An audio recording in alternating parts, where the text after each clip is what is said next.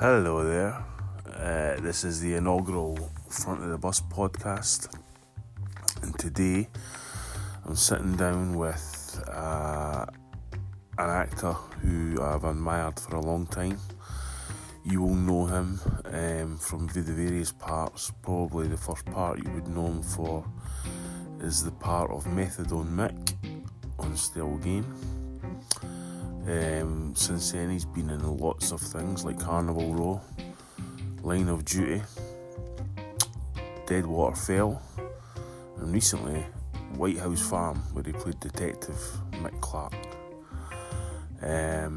He's a really good actor, he's a really good guy, and he's got an immense talent, and I want to get deep into acting with him. So you're about to hear my conversation that was recorded in a location somewhere in the suburbs of the no mean city, Glasgow. So you'll hear my voice, and then you'll hear the voice of the phenomenal Scott Reid.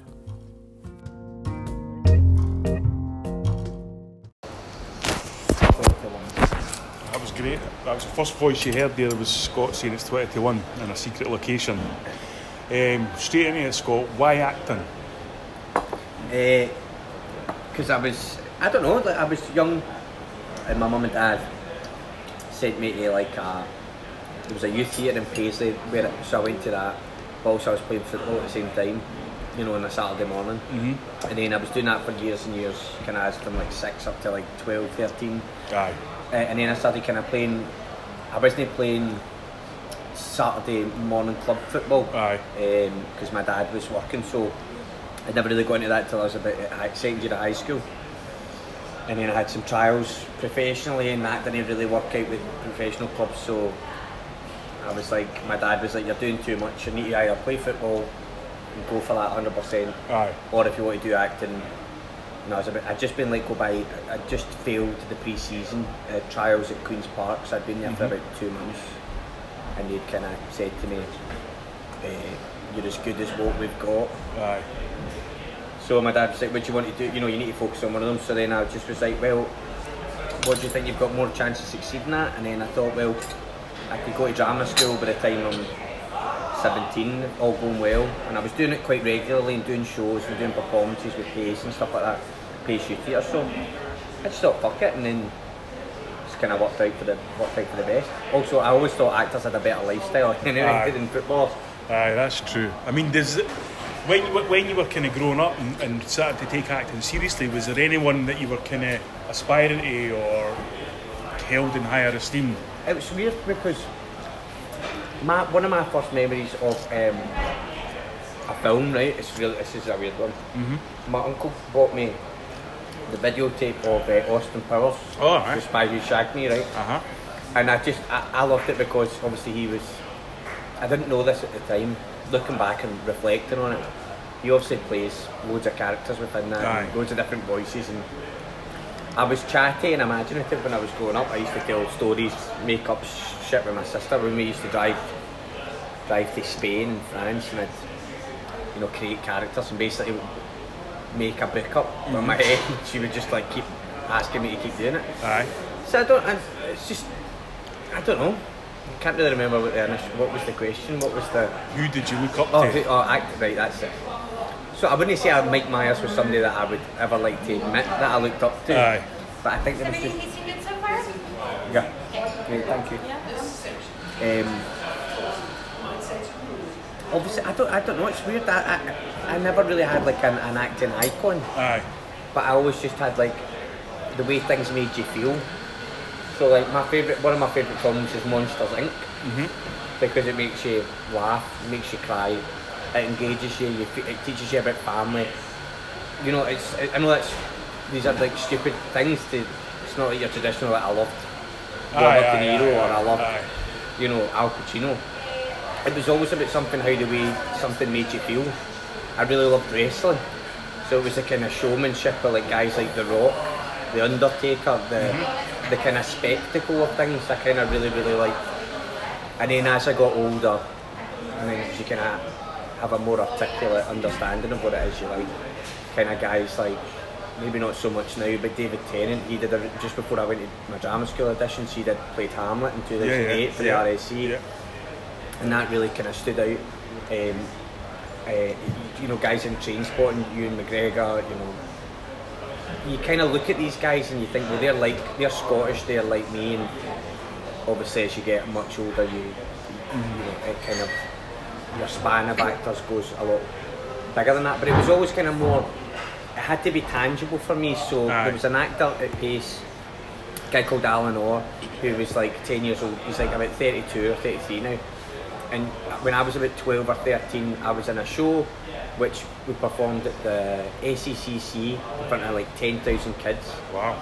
And they did it was like a thing called Choices for Life, and they would do like 3 days at the SEC, and then they do 2 days up in Edinburgh at the Highland Centre, then up in Aberdeen, Eden Court, and it was like there was like live bands playing, and then like Pace would do this like 30-minute show, and I always remember it was like watching Alan do.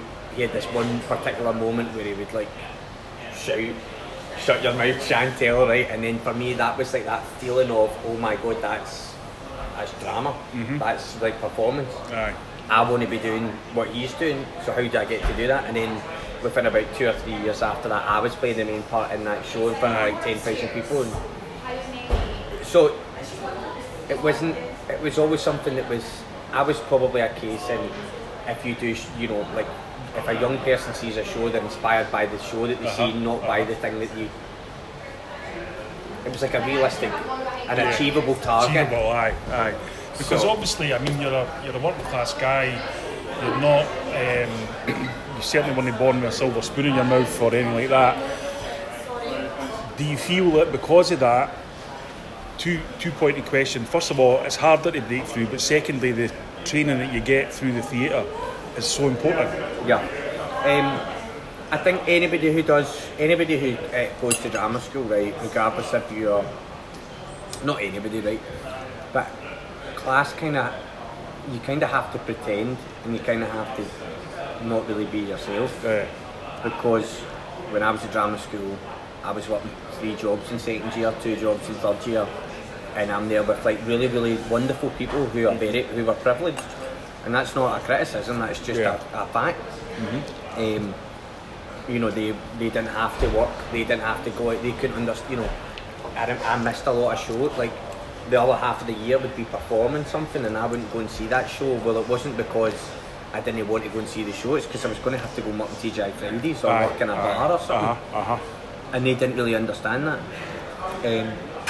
But breaking through, I think this is a really hard line. Nobody ever really says it. I think some people just never break through because they either don't work hard enough or the talent's not there. And actually, I think if you compare it to something like football, well, we're very open to say that person's not good enough to play. For Celtic, that person's not good enough to make it into the Scotland setup. But in acting, we kind of don't, when people go through drama school and they come out for the first 5 years, people don't just say to them, you're not good enough. So everybody feels entitled, I suppose, because they've had this theatre training.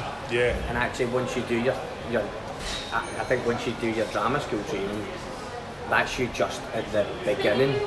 You're not an actor yet. You're not a professional actor. You're a trained actor. And a professional actor is something like, I think it's like being a doctor.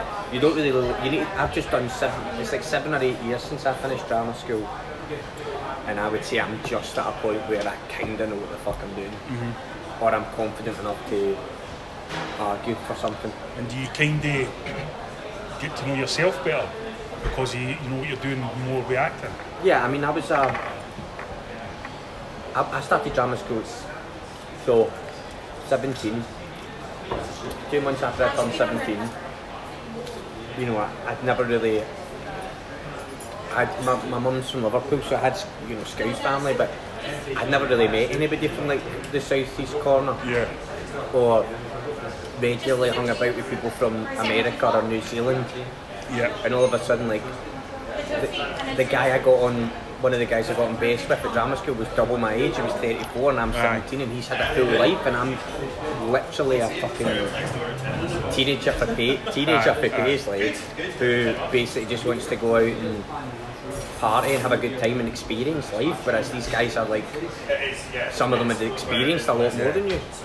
And then also like dealing with class, I kind of got into a bit of some run-ins with people, because I didn't really understand what the game was, playing the game, the acting game, but I was doing it naturally, because I understand to be an actor you kind of had to be like a car salesman, and I got that very, very early on in networking, and you had to have the gift of the gab. You're the product, right? And chat, that's, you know, you have to be able to push yourself in a room where nobody else feels confident enough to do that. And that's the thing that I think I kind of understood early on, and understood that it was a business, and it wasn't like, maybe not so much was it an arty-farty experience and we're all lovey-dovey and I've got to be best friends with everybody.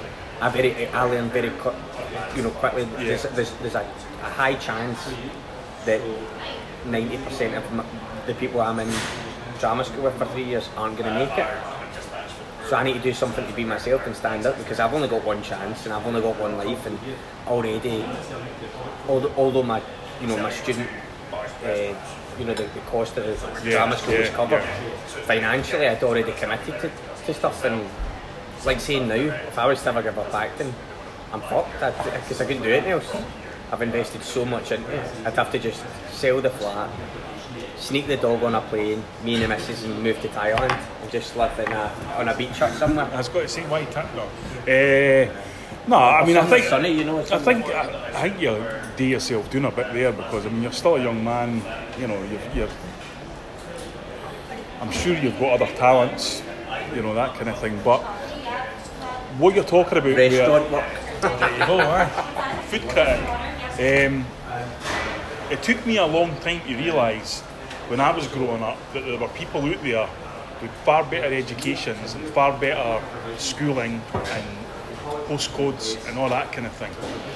And you seem to have grasped that quite quickly, in the sense of that acting, unfortunately, just doesn't know about your talent. It's about how you promote yourself. And by that I don't mean self-promotion on social media or reality shows. I mean in being able to say the right things to the right people at the right time. Is that harder in Scotland with a kind of limited pool of jobs? I think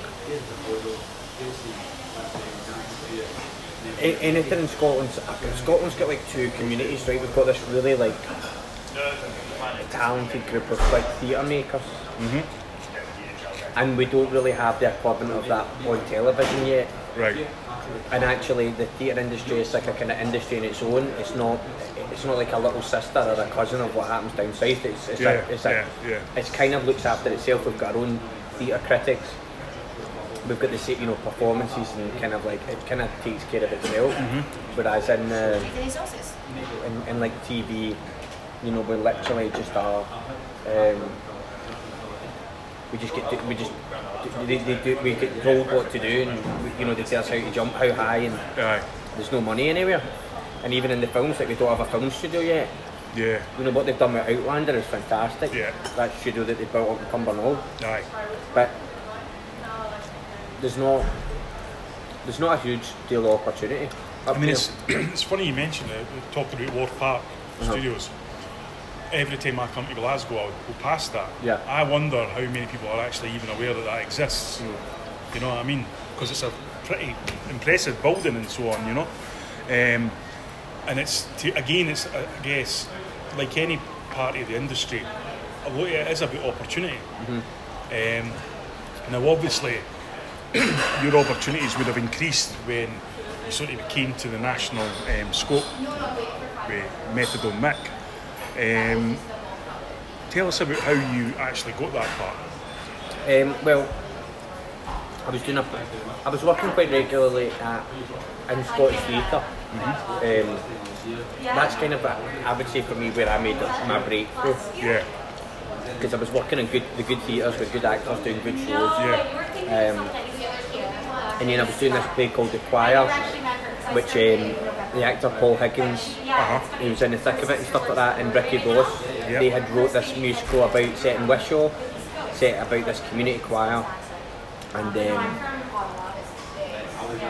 basically like in the theatre industry, Greg Hemphill's partner, Julie Wilson, she's obviously heavily involved and she does quite a lot of shows and her friends are into shows, and so they came and saw the show just by chance, and Greg texts me, you know, maybe like 4 months later after seeing the show, saying, you know, we're thinking about bringing Still Game back and we've got this part, would you want to come and read it when it's ready?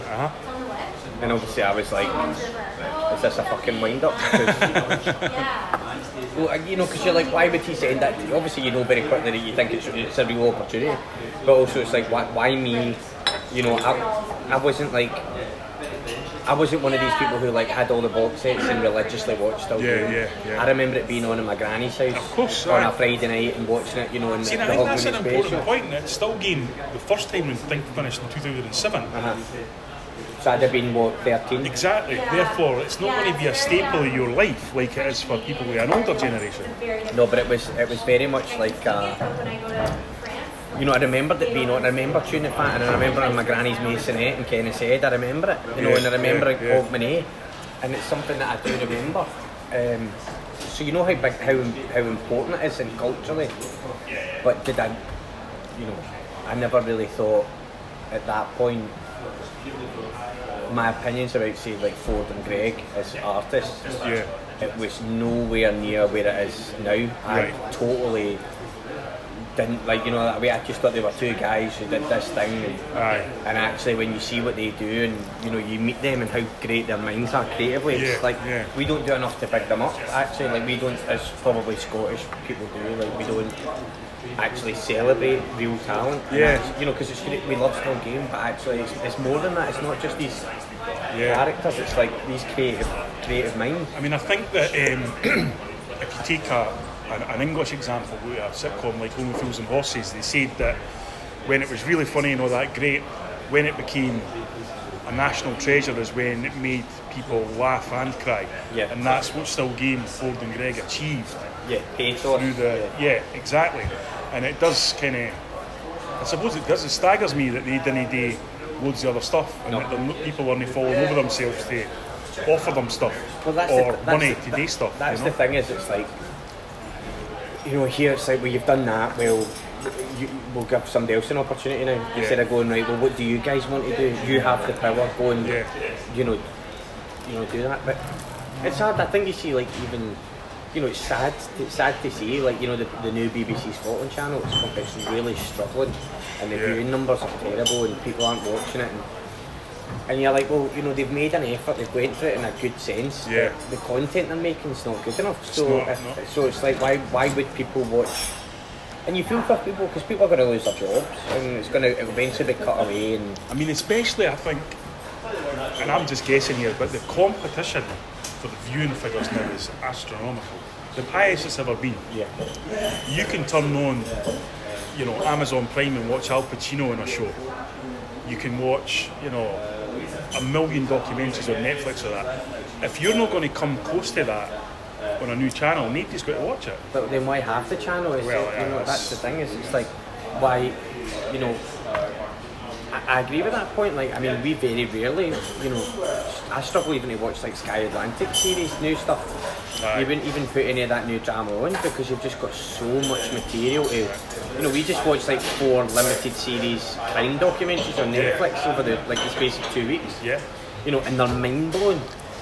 You know, you're sick, like we watched the thing about the wee boy who was murdered by his family in LA, Gabriel Hernandez, and like sobbing in the house, sitting wailing and crying. I know. And it's like, well, why would you go on and then watch this guy you've never heard of travel the coasts of Scotland, or watch Michael Bertil on a train? That's my biggest bugbear in television. Why do people think that we want to watch a celebrity go to out of Mongolia or South America or whatever? I didn't get it. No. I've never understood it. But The next question I'm going to ask you, and I know you're going to say, no, I didn't, but I'm going to say this now because I know everybody's going to say it. How do you get to the point of, you get the part for Still Game, and it's an established show with established characters, and then basically you tear it up. You become the iconic character in the show. Well, for that, just that season, I would say, because then I don't know, like, I'd say it's all to do with Ford and Greg, really, because they write it, they envisaged this guy, they gave me an opportunity, and I put my spin on it, but very much like we worked on things together, like the laugh. That was probably the only thing that I really brought to the table. Really, aye. Like it was very unclear, and it wasn't scripted in the laugh.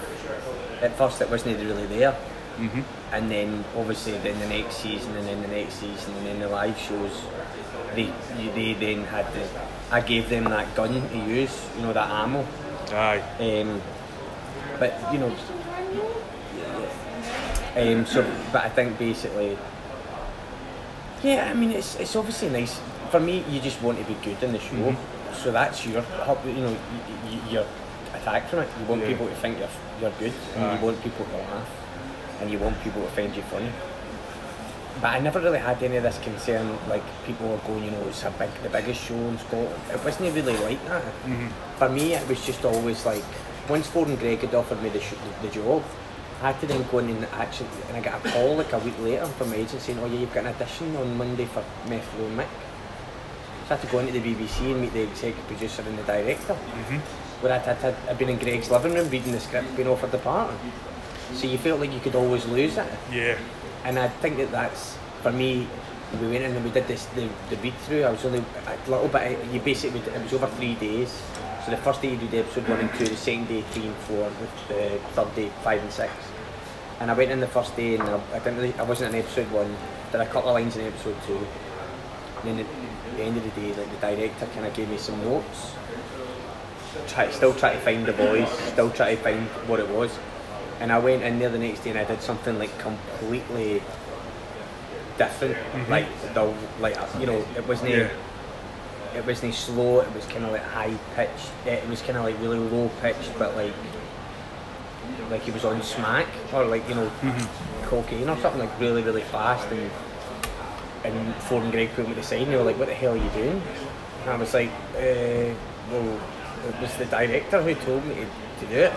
And then for about an hour and a half after, 2 hours, I'm just thinking, that's me. They're just going to sack me. I'm not doing it right. And then obviously Michael Hines, he phoned me and he was like, listen, I've obviously gave you a bum steer. Just go back to do what you were doing. Went back in the next day, But because everybody's judging you. Because, all the cast, they're like, what the fuck is this guy doing? Because it sounds terrible. I knew it sounded terrible. So that way when something's bad, it's very hard to hide it in acting. Because bad acting is bad acting. But I think that fear of losing the job, that's always with me. Like, I always think this. I mean, I could go through nearly every telly job and I've nearly lost the job. See, I think, whilst I think that will surprise people, I also think that it is a very common thing that in this industry there's a lot of insecurity, and there's also, like we've talked about before off air, that people assume that you go to the Still Game, you do a few episodes and suddenly you're a millionaire with a big house and all the rest of it, and your jobs just fly at you. And that's not the case at all, you know what I mean? But I remember, I think the first time you appeared on screen Still Game was Peter Jakey had died, and you'd left a note. And the McDonald's bag or something. That's right, and what I was interested in was that the comparison, the character definitely grew from that first take into, and obviously we can get looked at the teeth, which I know is a bone of contention probably with yourself, but it was interesting how that character quickly became a staple of the show. Yeah. Especially when, for somebody my age who's watched these same characters all the time, then there becomes another one. Does that come with an acceptance from the other cast members as well, or are they just kind of doing what they do anyway? No, it's really up. Like, the thing is, you never. It was weird because I absolutely adore Ford and Greg. Aye. I think they're brilliant as people and I love them to bits. But them individually, when you're not at work, are very, very different people from when the two of them are together on set, writing and collaborating. And actually, like, they're such strong personalities because they really richly, help each other out. Basically, like, if Ford does something there that's kind of not really working in a certain way, Greg will use another tactic, and they'll always get what they always get what they want in that end result. So I think for me it was always just like, if they wanted them in the show, if they want something in the show, it's happening. Nobody was. It's kind of like nobody was ever safe. Yeah. Because especially when Eric, his character, he got killed off in the show. Well, that was just because the guy who played Eric, he was just an old man, and he was, it was a lot for him to fly, to travel through from Edinburgh every day. Jimmy Martin. And basically, like, every series, there was always a thing like, you might not be back, or your storyline might not be as rich. And of course, I would never come on and criticise anybody who on Still Game or any of the guys, because it's been their life. Yeah. And for me, it wasn't really. It was a job for me, and a special job. But by the time I was doing when I did the first season, as I was filming that, I booked Line of Duty. Yeah. But I already knew that I was doing a play for the National. I was doing the Curious Incident of the Dog in the Night Time, doing that tour. So I already had that booked in. It was a very amazing, it was a very rare position for an actor to know what they're doing till like the following September. Yeah, absolutely. And that was in the June, right? The June of 2017, and I knew I'd work up to 2017, the September the following year. But then when they came back to try and get me to come in for season 8, they had to work around me because I was filming it. I was doing the play in Aberdeen and in Glasgow. So they had 6 weeks worth of filming. They had to limit what I was in the scripts to make it fit to a 2 Because I think you told me before you were going to be a lot more prominent in the script. Well, I mean, you've been totally available. You think so? I mean, that's what you were told. I mean, you can always, maybe that's just somebody could have said that to me to make me feel special or butter me up. But you feel like if I was available and around at that point, it maybe would have been more episodes than what I was. And that was definitely the case for the final series. I was away filming something else, so. I was doing Whitehouse Farm, and that was a really difficult decision because I was waiting for both of the jobs to confirm, and basically neither of them confirmed with me that it was happening. They were both trying to be, this is from a producer's point of view, like finances and contracts, and nothing was getting secured. And then Whitehouse Farm came off first, so I was like, well, as long as I can do one episode or whatever of the final season, I'd be happy with that. And that's, and Ford and, see, this is what I'm saying, Ford and Greg, they've completely supported me in everything. They know that, I'm at the beginning of my journey, and for them, they were curtailing that, it was coming to its end. So they were like, I'm regularly speak to the two of them, regularly talking about choice, what's the best plan for me to take, what jobs should I be thinking about, and I've basically got like two really, really good friends, but mentors as well. And that's not a lot of people have that.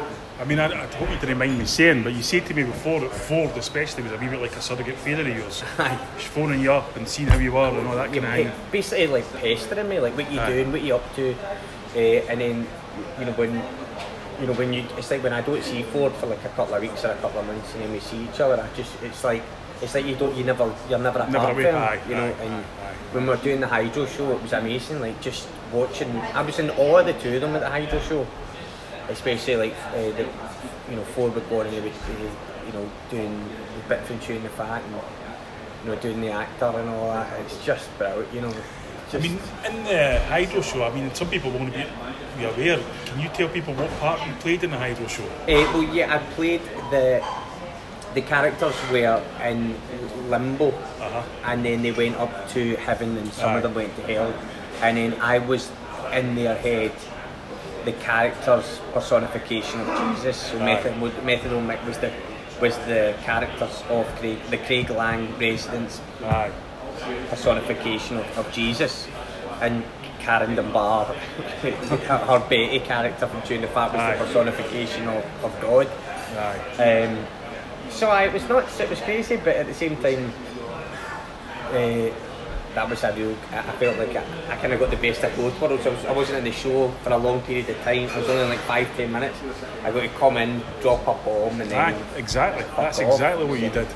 And you talked about line of duty, and I said to you before that the part that you played in that, to me, it was reminding me of Daniel Mays in the Red Riding trilogy, when he's kind of framed for a lot dodgier stuff that's going on. I mean, the side of you that came out there was, how do you get to that place? You've got a different accent, you're playing somebody with a limited brain vocabulary. How do you get to that place? It's tricky. It's like, first of all, like, I'm not really one of these. Every actor has like a different process. I wouldn't say I'm one of these actors who has to create a backstory or has to create like know what happened before, knows what happens in between the scenes. For me, it's all about what's in the script. So regularly through the point, I would be having conversations going, right, well, episode 4, 5 and 6 hadn't been written yet, so they didn't know which way it was going to go. I didn't know where it was going. The actors who I was working with, they didn't know where it was going, so I couldn't, I didn't know if I was, say, guilty or not guilty. You had to then play the scenes. You'd have very kind of rich dialogue where you'd say, I'm going to either play this scene as like I'm guilty and I know I've done it, not guilty, I have no idea what you're talking about, and you'd kind of have to do that yourself and try out things.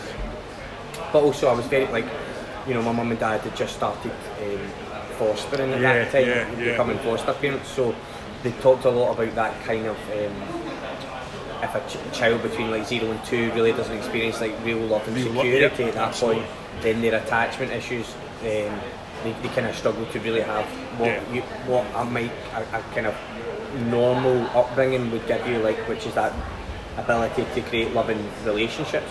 So I kind of just put that neglect in somebody who had never experienced that, and maybe that social neglect left him alone and very disconnected and disjointed. So it makes it quite easy, like things that you would do, like maybe not necessarily listen to the actor as much as what they're doing, zone out, focus on certain, like this is like, what I was doing in the scenes, like focus on the handcuffs, just looking about, where am I, like winding yourself up, because if you put yourself into that frame of mind, I don't know the character, I don't know why I'm here, I don't know what I'm doing here, why am I attached to this table, why am I in these, does that make sense?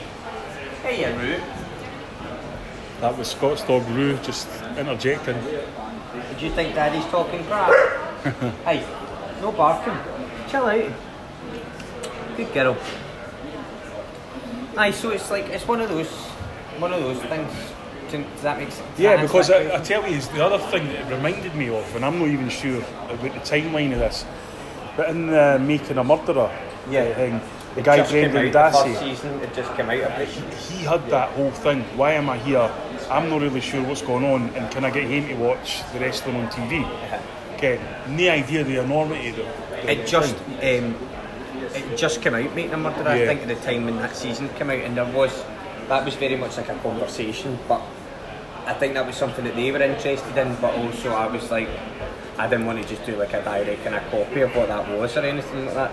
Yeah. Because, we still don't necessarily know the truth of what happened with Brendan Dassey, so we don't really necessarily know the full ins and outs, whereas we're very, after 6 weeks of watching the programme, you can kind of find out what happened to that character, Michael Farmer. Aye, that's right.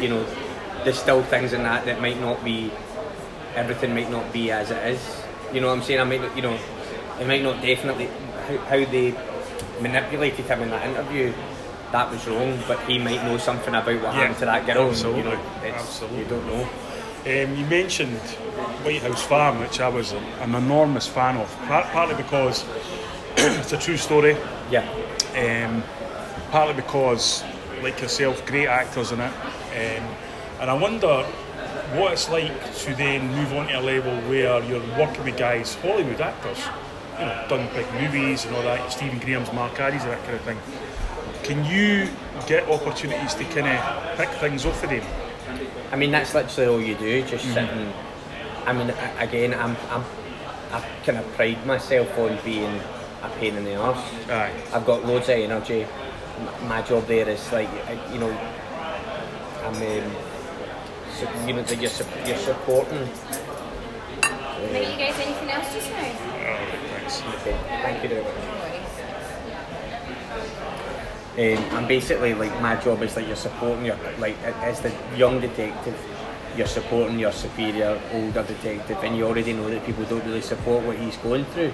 So for me as the actor, all you do is you just back up Mark Addy all the time. You're there, you try and create that, you know. And I was very lucky that Mark Addy is a gem of a bloke and was interested in building a connection with me and being a pal and going to the pub after and spending time together. Because some actors aren't like that. Yeah. But our friendship and bond on screen was real. Yeah, you could see that. You know. I mean, what really fascinated me about your character was the fact that he, to begin with, he was a kind of peripheral character, and you assumed, well, I assumed from the first episode that Stephen Graham's character was going to be the main dude. But just ever so slightly, your character starts to grow through each episode, and therefore your kind of personality comes into it as the character, but it's not a chew in the scenery type of character. It's a very subtle character, but he's also someone who is shrewd enough to actually step back and go, because I think people need to understand this is the 80s. The police force is a different animal then. And we talked about it and stuff, like we talked about, you know, how basically how systematic it was, and actually like, the aim to get to the top. I was lucky, like my granddad was a policeman in Liverpool in the 60s, 70s and 80s, and you know, you kind of, that's what I went into my audition and was talking about, you know. I actually know that it's basically like the police force is just a big ladder, and if you play the game right, you will eventually get up that ladder. And actually what the character in real life, obviously he's an amalgamation of a few different people, like Mick Clark, but it was very much like the way that it was written is that he was putting his career kind of on the line as well, such a young age, you know, to support this guy who's seen as like the kind of maverick arsehole, who's not just kind of falling into line. Who're getting the piss stripped to them every day in the station. Because I think it's one of the things where everybody assumes, oh no, I would do that, I would do the right thing. But in that climate, in the 1980s, where, as we found out, there was institutional racism, there was all sorts of corruption, there was people going to jail that never done anything, and you've got a top man played by Stephen Graham basically saying it's a murder-suicide and that's fucking it, right? We're not interested in anything else you've got to say. It takes balls to then stand up to the tide and go, no, I'm not fucking accepting that. But like even when he went up, you know, he went above to Stephen Graham's character's head, and then he actually gave him all the evidence. He just said, how dare you go above your superior officer? I don't care what it is. That's not how we play this game. And I think that's, you know, there's the thing about Whitehouse Farm is that it's obviously, this is the programme is obviously just like a dramatic valuation of the facts and figures that they had. It was obviously used like basically like they were just looking at, you know, that was the story that they wanted to tell, and obviously it's a dramatisation of, you know. So again, it's one of those things, will we ever really know what happened that night at Whitehouse Farm? And that's obviously the side that they wanted to pick. But for me, it was just, I get, you know, I was literally getting to play cops and robbers. I was getting to go and be a detective, and I loved, like, I created like a playlist, because I'm pure into my music. So I was like, what was like the week of the murders? What was like the top 30? What would I be hearing on the radio? And I was just like, you know, like the week of the trial, I'd be going in, I'd be like sitting, you know, in between takes, like this is like the number one, you know, it's like Madonna, you know, and people are like, turn that shit up, you know, and I was just like, but I was just obsessed with like the world, because like, I was like, this guy's like, you know, mid-20s, he's a detective, he's probably going out the weekend and going clubbing, and he's seen like a nightclub there, he's probably, you know, he's still like a young guy with a life, and I was really interested in trying to bring as much of that, like, because people are never just one thing. You're not just like an actor, you're also like, you know, you're like a football fan, you're a dog owner, you're, you know, a music lover, you know. There's always something else to other people, and I think good actors are they've always got like their hand in another thing. They're always messing about with something, because it makes them. I mean, it's one of the things I'd seen recently was Al Pacino was talking about the Irishman, and he said that the thing that he liked working about with Bob De Niro more than anything was that if he brought something into the dialogue or a quirk or something like that, De Niro wouldn't stop and go, oh wait a minute, is he going to do this every time or anything like that? He would just go with it. Are they the kind of best actors to work with, the ones who will maintain character no matter what you do? I mean, like, it saves a hell of a lot of time if they're capable enough just to go with the flow. Because sometimes when you're on, like, what Robert De Niro and Al Pacino do together is very, like, that's, let's not get me wrong, like, these are years of experienced fucking actors doing what they do, and the setup and the time. They're probably covered by 2 or 3 camera angles.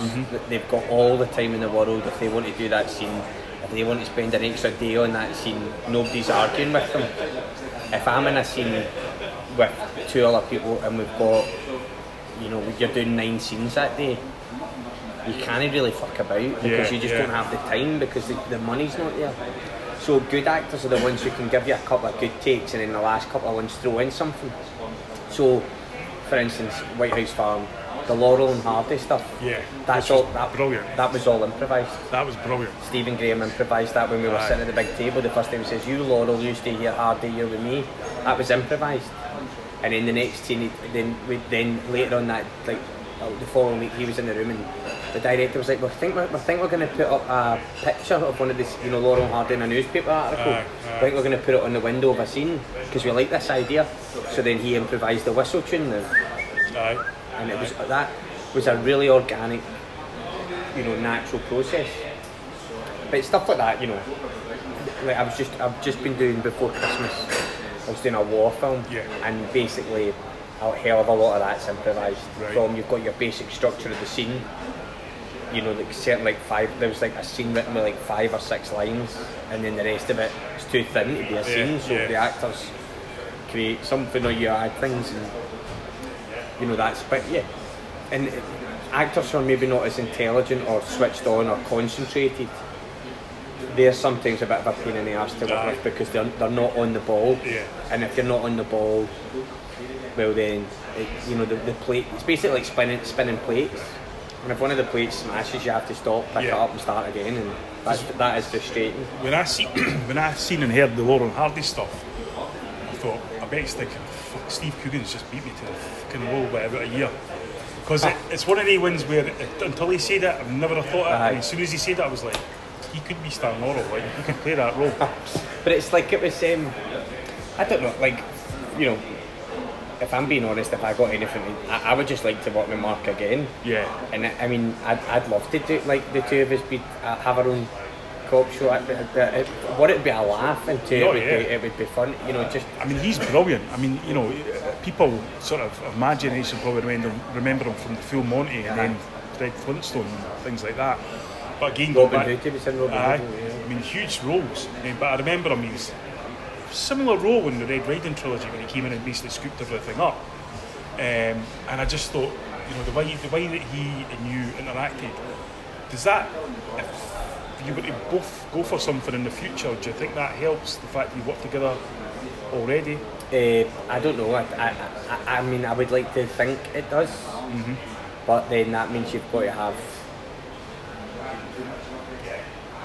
complete belief that people at the top, producers, do their homework, and casting people do their homework. Something I've been sort of made aware of is that there's a lot of actors who will, and you can see it in their movies, there's always the same background actors in it because they managed to get them in. Are you ever approached by people who say, can then you get so-and-so as well, or...? Never, not at all. No, I've got it's very, I think, like, you know, it's basic, getting a job's really fucking hard, let alone getting anybody else a job. I think basically when you're going, I'd like to, I don't really think that down south I'm in, or even up here, I'm at a level where I could make demands for anything. I'm not getting lead parts, I'm not near the top of the call sheet, you know, and you're not anywhere near making these, you know, decisions or having even the ability to influence anything. You're there to turn up, say your lines and fuck off, really. And I'd say for me, the aim is always, it's not about being a person of influence, it's about it's maintaining the level of work on good projects. And if I can kind of build a life and a career from that, then that would be really, really fulfilling. I would like it maybe to stop being so difficult all the time and maybe have a bit more like get a regular series, you know, that would probably be quite nice to know what you're doing every year. But at the same time, I've been really lucky, like some of the shows I've been a part of and some of the actors I've got to work with so early in my career, you know, people I can kind of now call friends. It's very, you know, I'm very, very fortunate and very lucky. And, you know, I mean, I think that is something that I experienced on a different level, obviously. When I done documentaries, is that they always ended with a premiere, and that premiere would have 400 people there, and everything would be great, fantastic. And then the next time you went to your documentary, you started back at day one. No money, no support, basic idea, and you're like, why doesn't this get fucking easier? You know what I mean? And actually, like, the thing is, it's like, the actors are the master, or good actors are masters of humility, because you're never really ever the most important person in the room, although people might make that assumption that you are. You're never at all, you know. And actually, if you look at it like when you're on set, you know, you might see photos of, you know, people holding umbrellas over an actor. Well, it's not got anything to do with the person being warm. It's about maintaining that the costumes dry, the hair and the makeup stays the same, because all that stuff is time and money. And actually, the actor's a commodity. And if it's not working out, well, we'll just replace that actor and get another one, because there's another person who could do it. And I think when you really, really remember that, well, you have to, it makes you stay humble, and you've got to be nice to everybody, and you can't be a dickhead. Because I think you get the guy, you know, top level Tom Cruise, $20 million a movie, whatever. I think people don't understand that they're not really paying him $20 million to act. It's the promotion and the name and everything that goes with it. If they can get him guaranteed in a film, then that means there's a certain amount of cinema tickets being sold. And actually, like, it's like, you know, at the end of the day, when you're sitting in a green room with somebody, you're the same person. You know, whatever you're doing, you're sitting in a car going from the location, and if you've got a massive trailer and I've got a wee trailer, well, if me and you are doing a scene together, you bet your bottom dollar me and you are in the same car going to the set. And if there's only one toilet on the location, we're using the same toilets. You know, or we're eating the same food, or you know, we're breathing the same air. So it's like, I don't think anybody who's worth their bottom, you know, good actors, the best, or the most high profile actors in the UK, I'd say they're really, really nice people. I've worked with a kind of, you know, without naming names, a few who are a bit precious, but they're because they're right at like the very top, and they have no privacy, they're not normal people anymore. Like, you know, they can't just walk to the shops and not get bothered. They get bothered everywhere they go. You know, it's like, you know. And I mean, that's happened to you, probably not on the same level, but I mean, how do you deal with that? Yeah, I mean, like, for me, it's like when the most surreal moment was when I played at the Celtic, the most legends, Henrik's Heroes, and nobody told, basically, like, the staff probably didn't know who I was, right? So all like the ex-players, they were walking out the back door into the bus to go to like the next location. So me and like my sister and my brother-in-law, like, we just walked out the front door of Celtic Park, because it's like, how many times you get to do that as well, do you know what I mean, after you played there? So I just was like, fuck this, I'm over the front door. And then obviously I just was like surrounded by, like, you know, it must have been about like 500, 600 people like around me, like really like aggressively wanting camera pictures and all that, and I'd never obviously, like, but my sister was in there with me, and she's just like, I remember she was just like, nobody will ever, like, this is like a moment, like, it's unbelievable. Like, my brother-in-law, he's like 6'5", and he was just like pushing people away and running to the bus. I felt like I was a Beatle, do you know, like, you know, and it was nuts. That was, and then that's probably like, once that happens to, you know, 3 people in the street coming up and wanting a photo, you're just like, it's no problem at all. But I'll always remember that, because it was like, in my head, I was a Celtic football player. So that's, you know, that was what I was, that's probably what made that. It doesn't get much better than that. I mean, before we wrap up, we'll touch on Celtic. I mean, happy, everything that's going on, Celtic, Lennon and all that? Yeah, I mean, I'm really, you know, I think the kind of core of the team's good. I think again, the transfer activity is maybe a little bit frustrating, or the lack of activity is frustrating. I think we're kind of, although people are talking about the progression of winning the Europa League group, for me it doesn't really matter how we get through that group if we still follow the same hurdle. It's not a real level of progression, for me. Domestically, I think we're excellent. I think to be able to, we might not be like in form, but still churning out results, and I think that actually that's what we need to just do and get through this period of time. Is if it's by churning out results, and so be it. I would like to see some of like the more youngsters getting an opportunity instead of some of the boys that are playing at the time, especially at the back, and even like the boy Sved, we spent a lot of money on him and he's not really appeared. That's right. and it's frustrating, but I understand Lennon's a very loyal man. That comes from being probably a player. He's basically said, these guys are in training every week, I'm not just going to surpass them by playing a younger guy or somebody who's not been on the bench, and I kind of commend that. That's something that I really like about Lennon as a manager. But like for like Scott Brown, I just can't. When are they going to build the guy a statue, man? Because he is my living legend. Like he's the. I remember I was 93. I was born, so I kind of remember just the end of the 9 in a row. The team that stopped at 10 and smelled the glove, and into that progression you've got players like Larsson and obviously Petrov and that. Johan Mjällby and those players. Bobo Baldi. But for me, like this is obviously like as a young adult, does it end in your teenage years into like your early adulthood? Like you'll remember these moments, and you'll remember the Barcelona game, and even the AC Milan game, with Dida rolling about, and you remember those big Champions League moments, and hopefully I get to go and do what a lot of my family did and go to Seville, and that's, I was too young for that, and it was, I would probably do anything to go and experience a European Cup final with Celtic. Absolutely. I mean, I think this season has proved, although the Copenhagen game is horrendous, that it's not that far out of grasp. No. You know what I mean? It's no. You've only got to look at certain other team, the way they've progressed in it. That I would maybe argue that if we hadn't spent £6 million on the two guys in the January and bought a centre half, we might still be in it. Yeah, I mean the boy Clamani doesn't really. No. But then again, I was on the Celtic fan TV after like the first league game of the season. I think the first time they'd done it, and I said that Ryan Christie didn't have enough to be a Celtic player, and so basically he went and happily proved me wrong. But it's, I mean, obviously, like for me, until we kind of get a bit more like Champions League football is a must, and actually for us to kind of believe the hype of ourselves and say that we're a big club, we need to do whatever it takes to get there every year. And I don't know how many times we need to struggle through these qualifiers and not have enough players available. It's a joke. Before it's it becomes a wee bit like seeing the same B movie over and over again, and you kind of know how it's going to end, But on the subject to end, and we'll end this now, because this is a certain theme. You talked about the glass ceiling, and I think that you're really punching that glass ceiling hard right now, cracking it.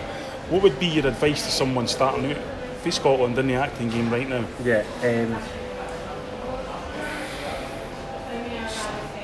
Start putting body lotion on it to make your skin really thick and secure. Is that why you're looking so tender? Because it's like, you've got basically there's a hell of a lot of rejection, and there's a hell of a lot of probably.